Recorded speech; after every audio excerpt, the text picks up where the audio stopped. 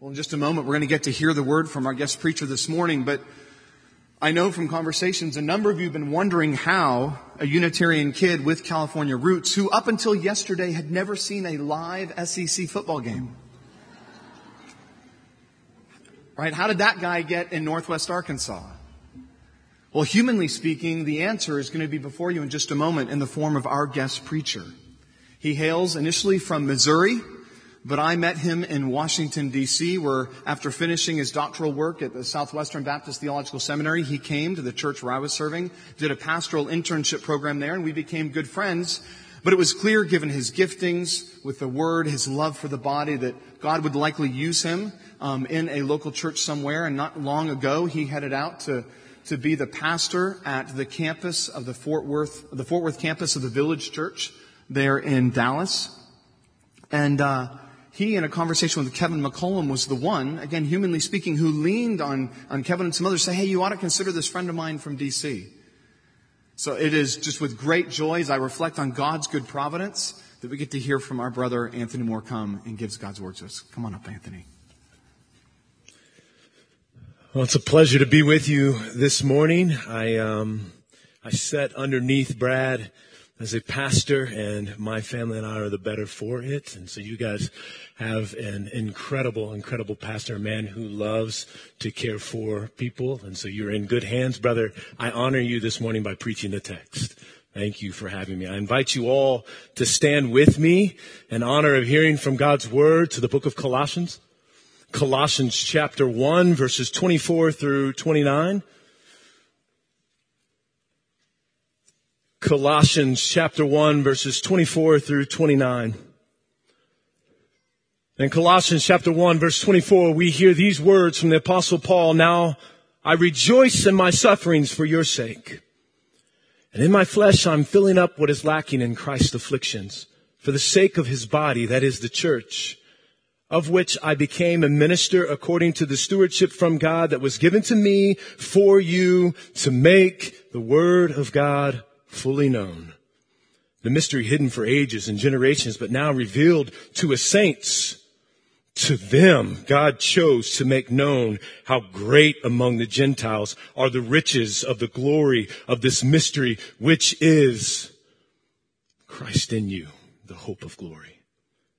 Him we proclaim, warning everyone and teaching everyone with all wisdom, that we may present everyone mature in Christ.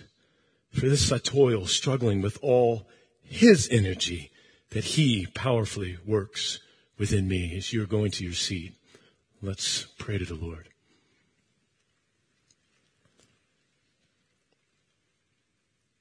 Lord, I was just recounting of how I oftentimes miss your grace each Sunday morning.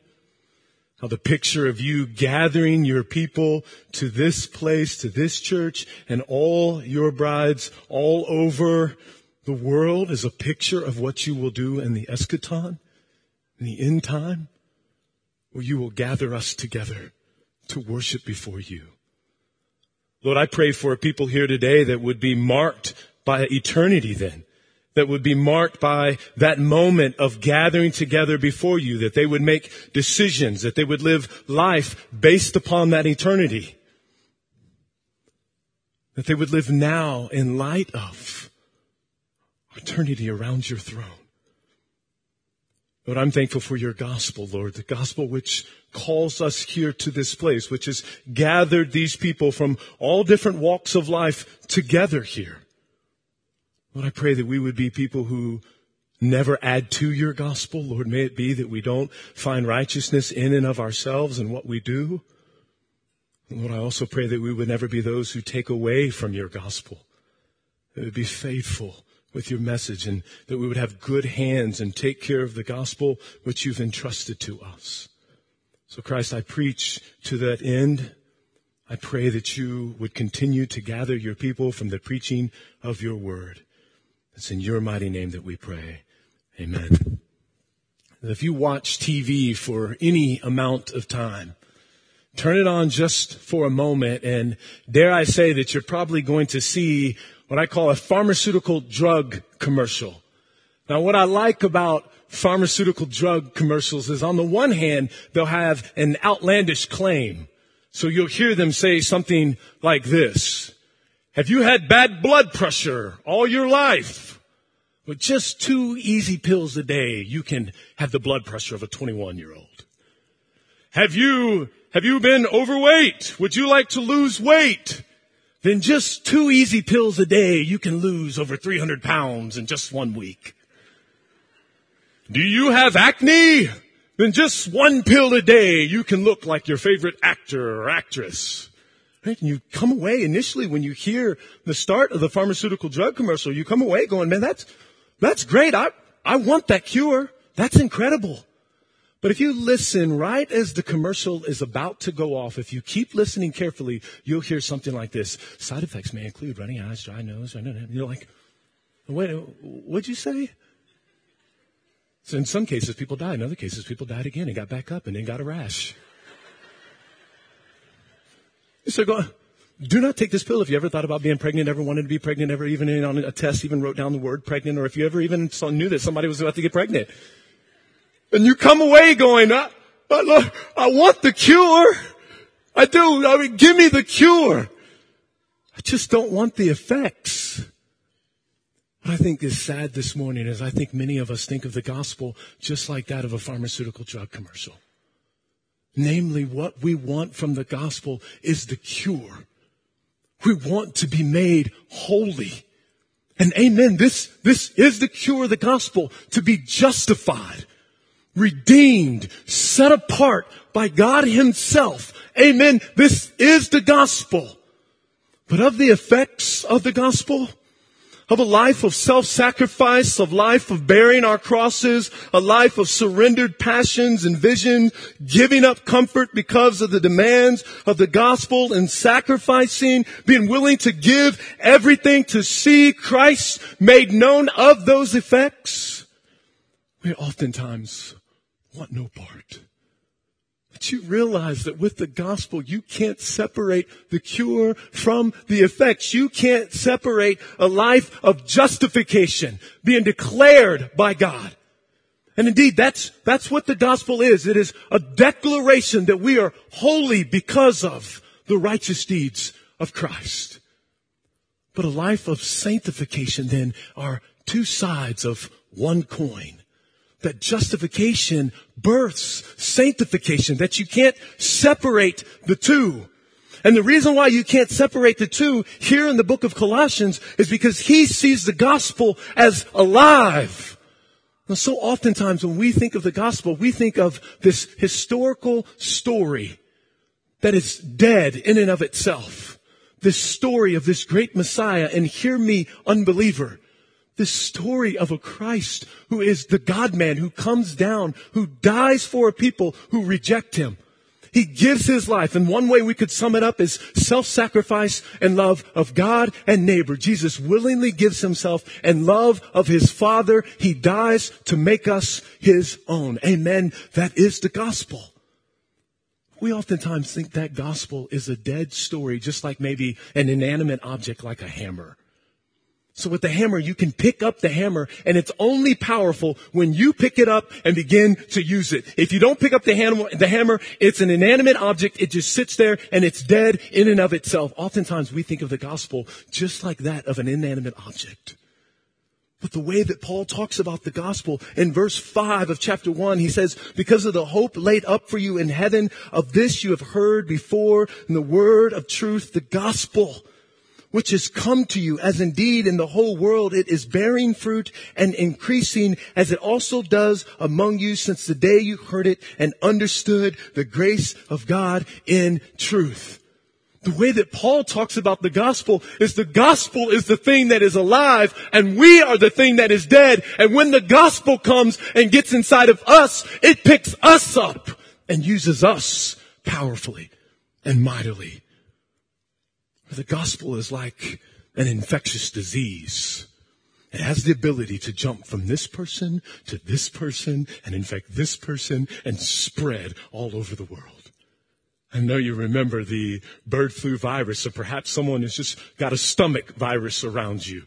If you're walking down the street and someone, back whenever we were all afraid of the bird flu virus, if someone coughed the first time, you might keep walking, but if they cough a second time, you're going to slide to the left, right, and let that person pass you by. Or perhaps you've been in a room of someone who's got a stomach virus. You might offer to pray for them, but you're going to cover your mouth and stay on the opposite side of the room, right? Because you know that virus has the ability to jump from one person to the next and infect them.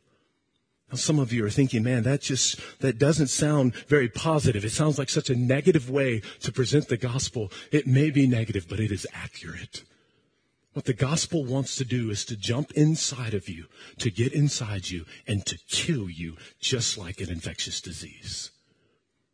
But unlike an infectious disease, what the gospel does is it breaks us down, it destroys us, it crucifies us, the text says, that it may build us back up in life more abundantly in Christ Jesus. This is what our gospel has the power. It's alive. It's like a computer virus. You ever got a virus on your Twitter account? Ever got a virus on your Facebook account or just on your email, and it just sends out the same story over and over and over again, sends out the same email to all your friend lists? This is what the gospel wants to do with our lives.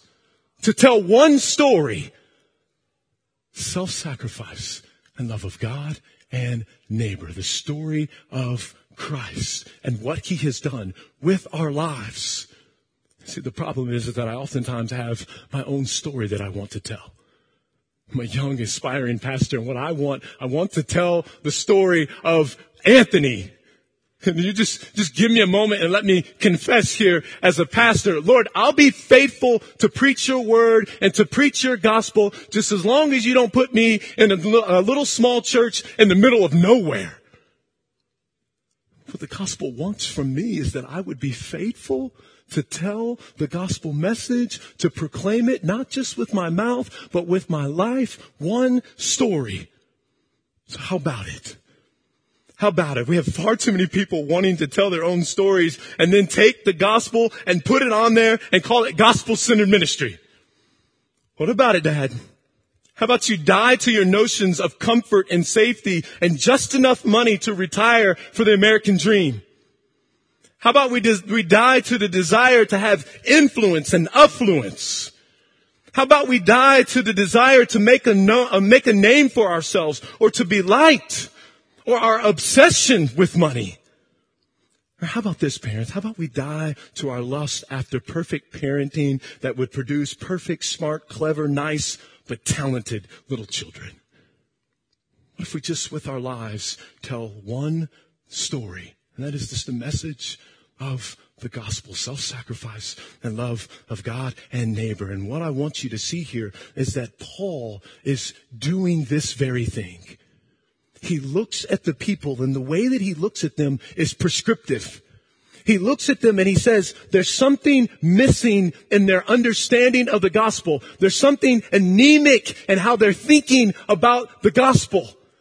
And what he deduces from that is what they lack, what they're missing in their understanding of the gospel. What they're missing is my sufferings. It's prescriptive. The thing that's going to help them understand the gospel is me giving my life, Paul says. I'm impacted by this as a father. So oftentimes I'm thinking about my sons in a way, and this is right and true on the one hand, but I'm thinking for them, man, what school do they need to go to so they can be good men? Do they need rest and relaxation? When should we take this vacation? And oftentimes I miss that perhaps the very thing that they need to really prize and understand the gospel and really become men who treasure Jesus is Daddy and his sufferings. Daddy giving his life, self-sacrifice, and love of God and neighbor. So Paul looks and he sees that it's prescriptive. He wants them to fully understand the gospel. But what does Paul then mean by what is lacking in Christ's afflictions? Does he mean that somehow the gospel in and of itself is deficient? That there's something that's missing from the gospel in terms of power and what it does for us? Now, help us all this morning, not just the really bad sinner, but all of us this morning.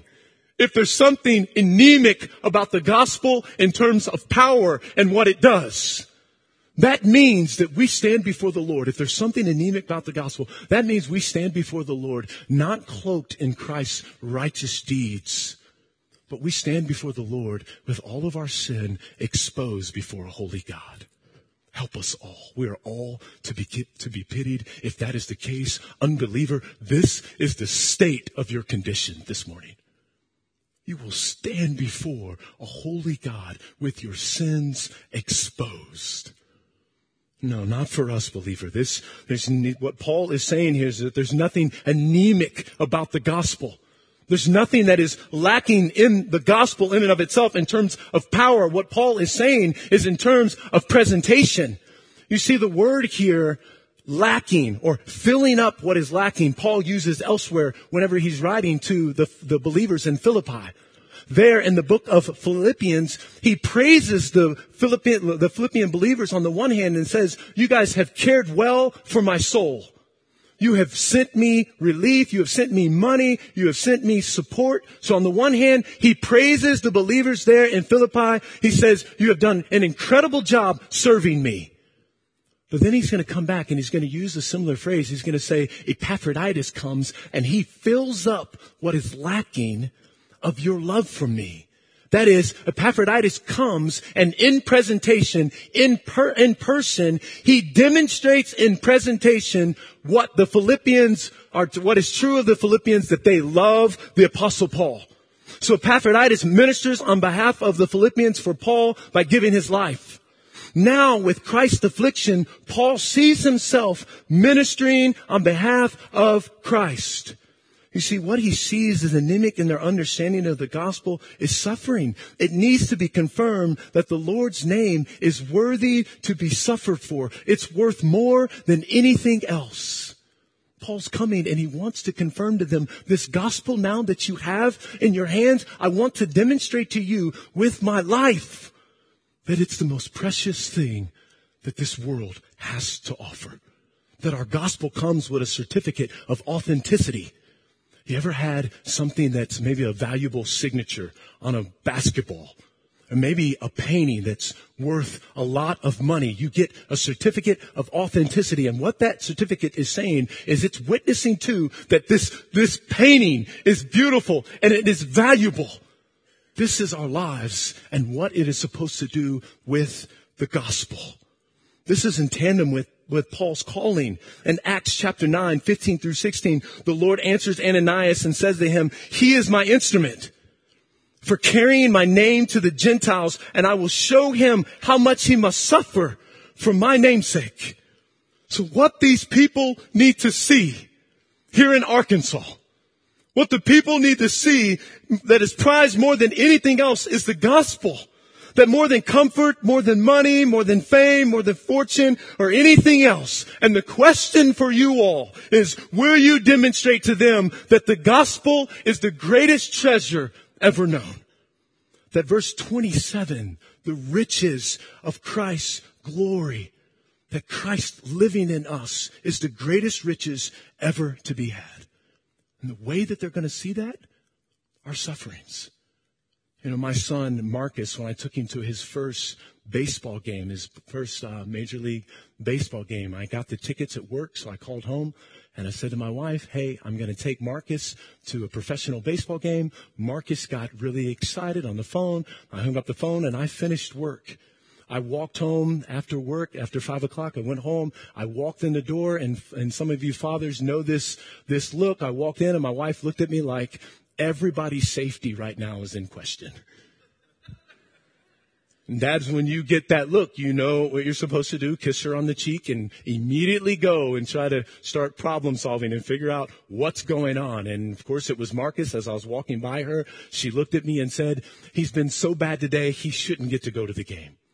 I walked upstairs, went into his room, and he's sitting on the bed. He's got this, these droopy eyes and this frown on his face. And I'm looking at him and I said, hey, Mom says that you've been horrible today. He looks back at me and says, yeah, I've had a tough day. So I look at him, and usually I don't have very many wise moments as a father. I'm usually calling other wise men and asking for help as to what to do. But I had one of these wise moments. I looked at him and said, I think you should be punished for what you've done. So either you get to choose, you're going to miss the game, or you're going to get 10 hard daddy swats. Marcus, who usually, if you know my son Marcus, he's a lot like me. It's a lot of drama. He usually is throwing himself all around. He's screaming, kicking. You don't want to spank him in public. You got to try to, corner him off somewhere so people don't think that you're, doing things to him that are inappropriate or something, right? So usually he throws this huge fit, but he gets up, he pulls his pants down, he walks over to his dresser, he puts both hands on his dresser, stands there and looks back at me. I take my belt off and I give him 10 hard daddy swats.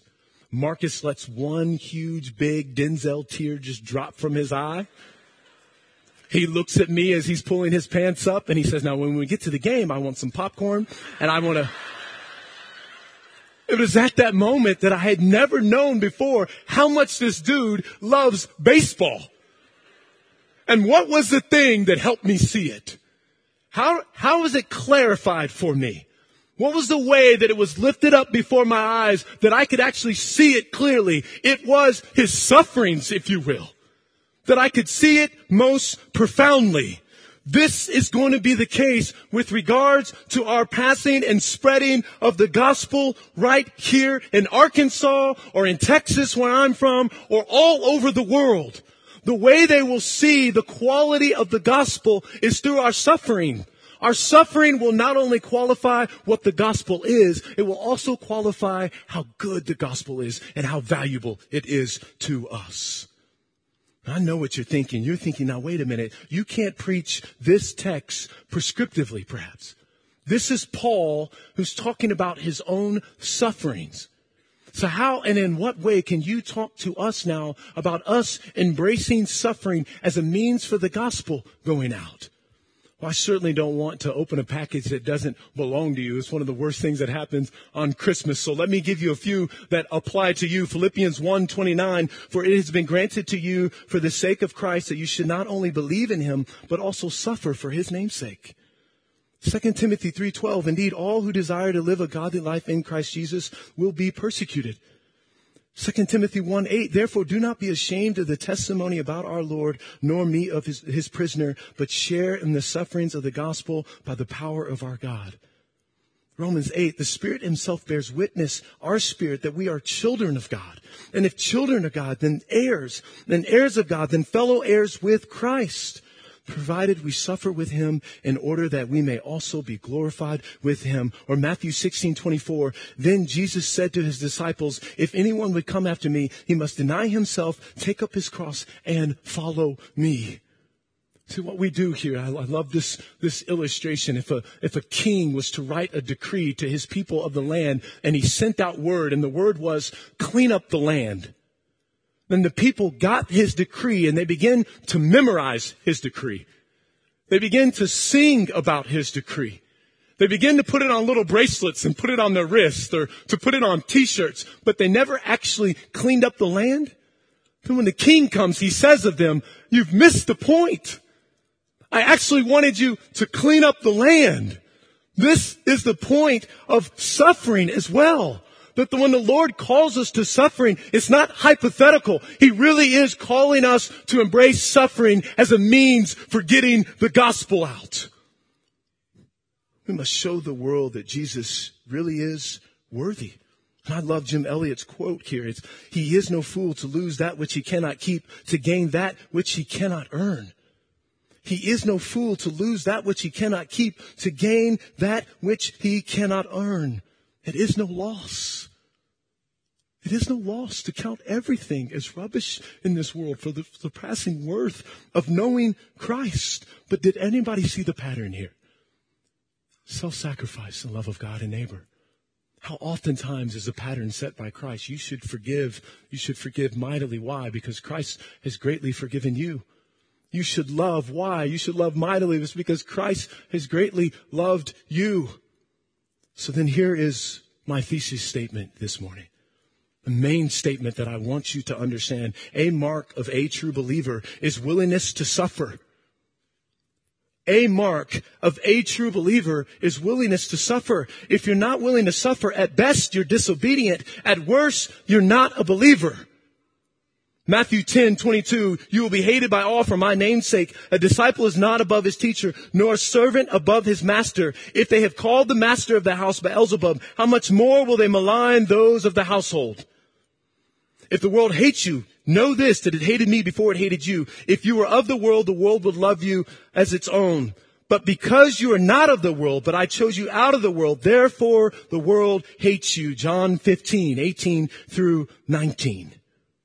Now, it's at this point that I want to be clear, to draw everybody in and say, don't leave at this point of the sermon. Because what I have to do now is to qualify what suffering is. If I'm going to make that bold of a proclamation, then I have to qualify for you what suffering is. And here in this text, it's not about type, but it's about purpose. It's not about the type of suffering. It's about the purpose of suffering. Here he talks about the word going out. That there are two adjoining phrases: to fill up what is lacking and what is make fully known the word of God. That these two phrases go together. To make the word fully known is what qualifies suffering, so that the word or the gospel might go out. So a person can suffer in an excruciating way and it not be called gospel suffering. So a person could go out onto the mission field and die in an excruciating way and do it for selfish reasons, and that not be considered what gospel suffering is. On the other hand, a person can merely suffer in a small way, giving your life for a friend, just to have, time or conversation with him. But it's for the purpose of making the word fully known and it be qualified as gospel suffering. And to be clear, both the believer and the non-believer suffer. Suffering is universal, rains down on the believer and the non-believer. Both the believer and the non-believer have the option to endure or to escape suffering. It's only the believer that has the ability to embrace what suffering does in us and through us for the sake of making the word fully known to people. It's like a memo that goes out from a boss and he sends it out to his 10 employees, but only 5 of the employees get the memo. And the point is that suffering, if we're thinking about it in that way, is to make sure that the memo goes out to the other 5. Or let's say that one of the people actually received the memo, but they don't fully understand the memo and all of its implications. Suffering is attempting to see that the memo, that they fully understand it in all the ways that they can. So how about it? What our kids need to see, what our families need to see, what our friends need to see, what the world needs is not something stronger, but something weaker. The world needs true people of the cross. The world needs true pastors of the cross.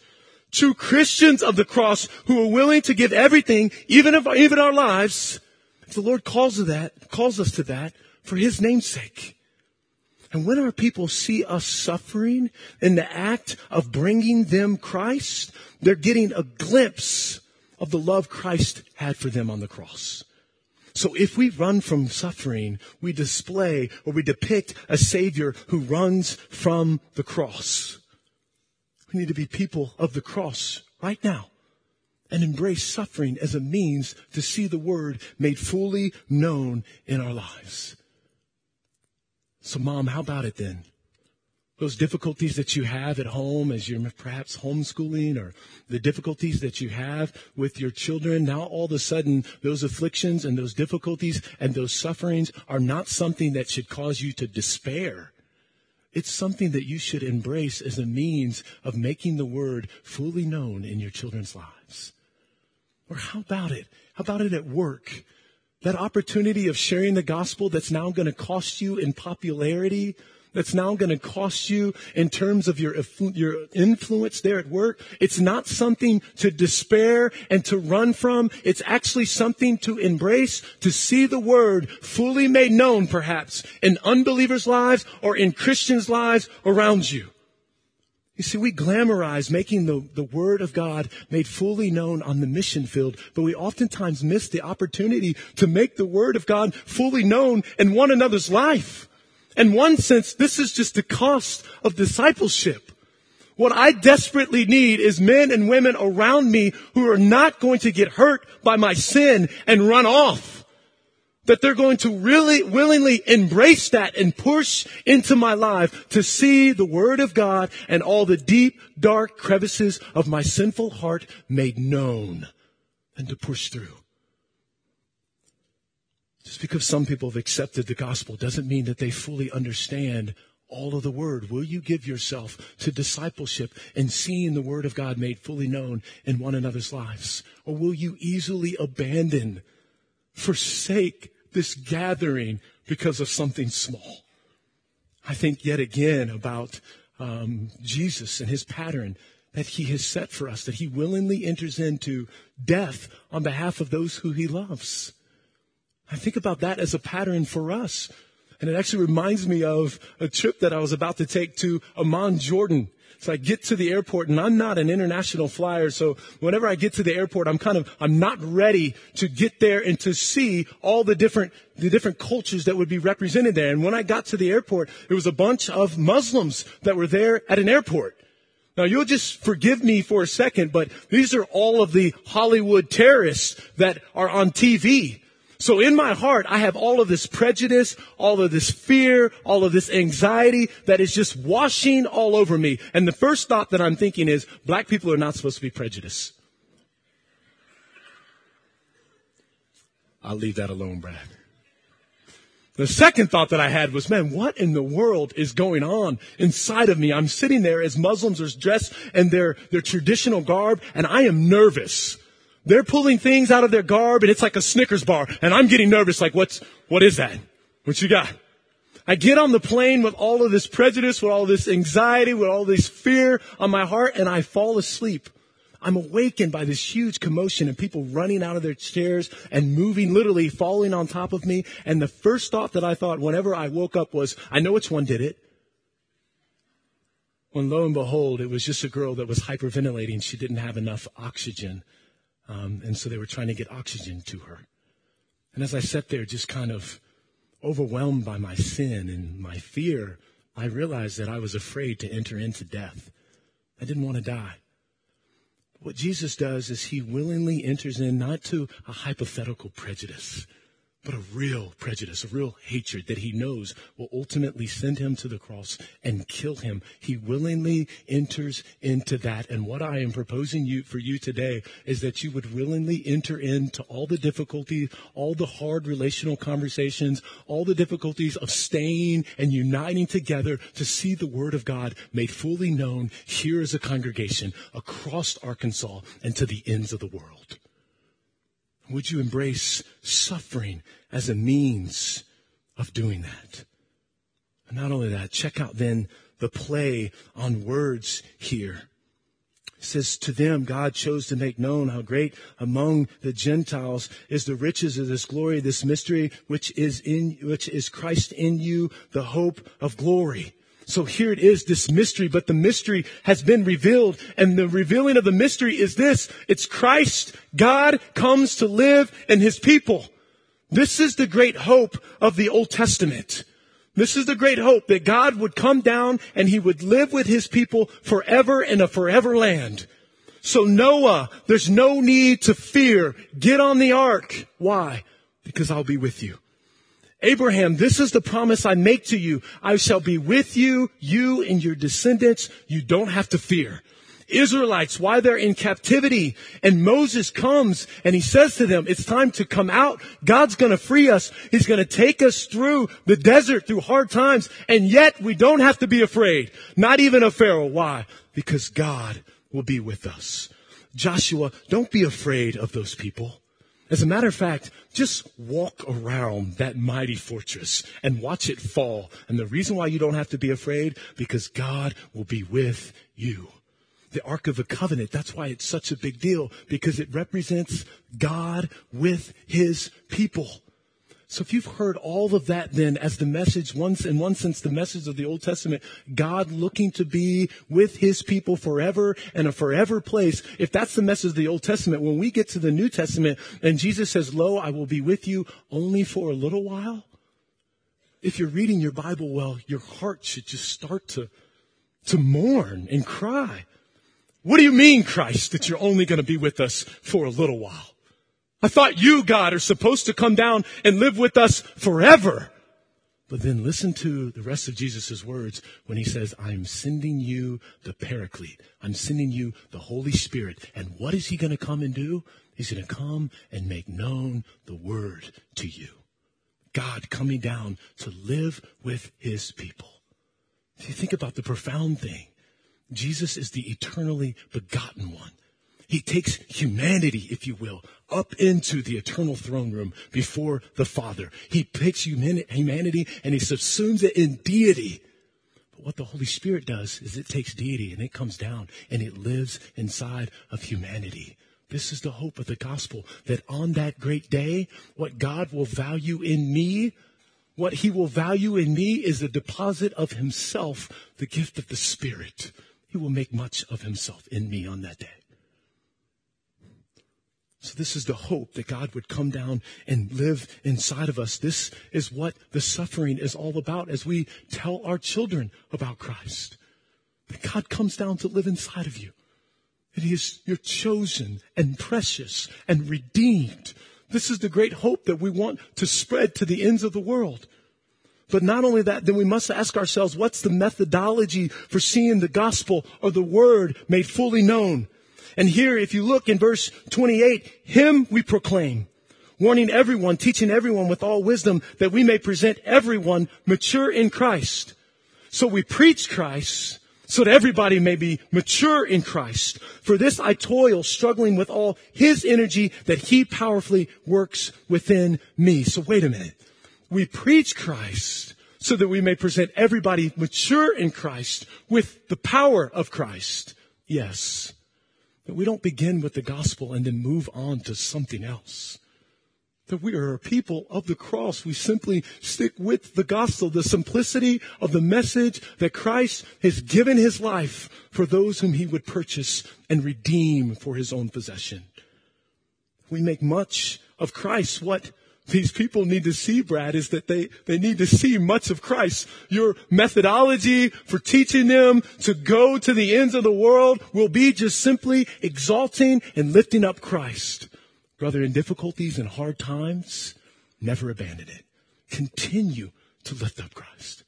I was riding bikes with my son Marcus down the street, and it had been a while since we got to ride bikes because it had been a hard winter in D.C. And so when we got the bike out and we're riding it, he falls on the bike, and as I go over to help him, he picks the bike up, and as he's kind of looking in great contemplation, he looks at it, he looks back at me, and he said, Dad, what is it about the bike that causes it to shrink? I said, what are you talking about? He said, Dad, what is it about the bike that causes the bike to shrink?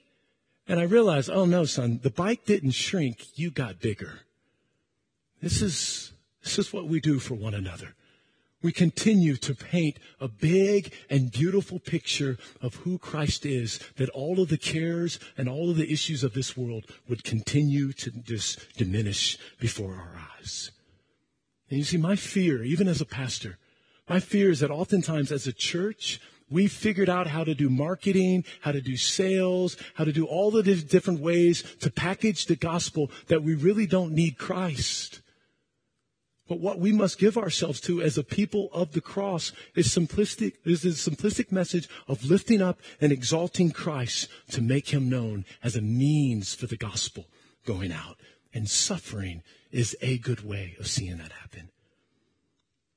And I think about then that the end goal then is that Christ would have both the credit and the glory. And he doesn't want us to turn to some other means that we might get the credit for his gospel going forth. That Christ wants both the credit and the glory for our preaching and how we do life together. I'll close with this illustration. I finished preaching one day, and a little old lady walked up to me, and she walked down front, and I was just shaking hands and just greeting the different people that had been there that day. And she walked up to me and she said, right out of her mouth, I mean, this is just what happens oftentimes as a pastor or a preacher. People can say the darndest things to you. And she walked up to me and she said, I didn't listen to a word you said. So it's at that point that I'm trying to be gracious and help her out. I said, well, no, well, what were you doing? She said, I wrote a poem. So again, I'm trying to salvage everything that she's saying at this point. And so I looked at her and said, well, you know, I've been known to use poems in my preaching before. I'll use poems. You want to give me that poem?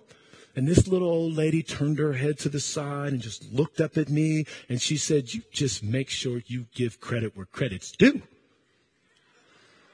And glory to God. And in my heart, I thought, you just became a part of my illustration, just not in the way that you would want. You see, with God, I think it's difficult to parse between the glory and the credit. I think God wants both.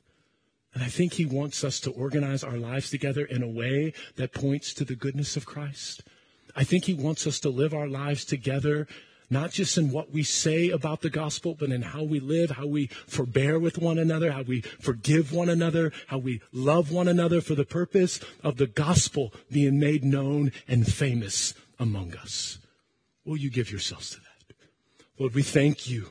We thank you for your kindness to us. We thank you for your word, that it is a lamp unto our feet. Lord, I pray for this sweet, sweet congregation here in Arkansas, that the world would feel the ripples of people who are committed to seeing the word made fully known in one another's lives. Lord, I pray for the difficult conversations, the difficult situations that mothers oftentimes face in their homes, that they would not be given to despair, that they would make the word fully known in their children's lives. Lord, I pray for the difficulty of marriage oftentimes. I pray that there would be strong and vibrant marriages here because both spouse and husband or both spouses are committed to seeing the word fully known in one another's lives. Lord, I pray for the different friendships that are represented here, the different friendships that are being rekindled. Lord, I pray for the different business relationships that are here. Lord, I pray that all of those would become avenues by which your gospel would go forth. Lord, I pray that you would teach us to embrace all the difficulties and hard things that come along with being faithful to your word and to your gospel. It's in your name that we pray, Christ. Amen.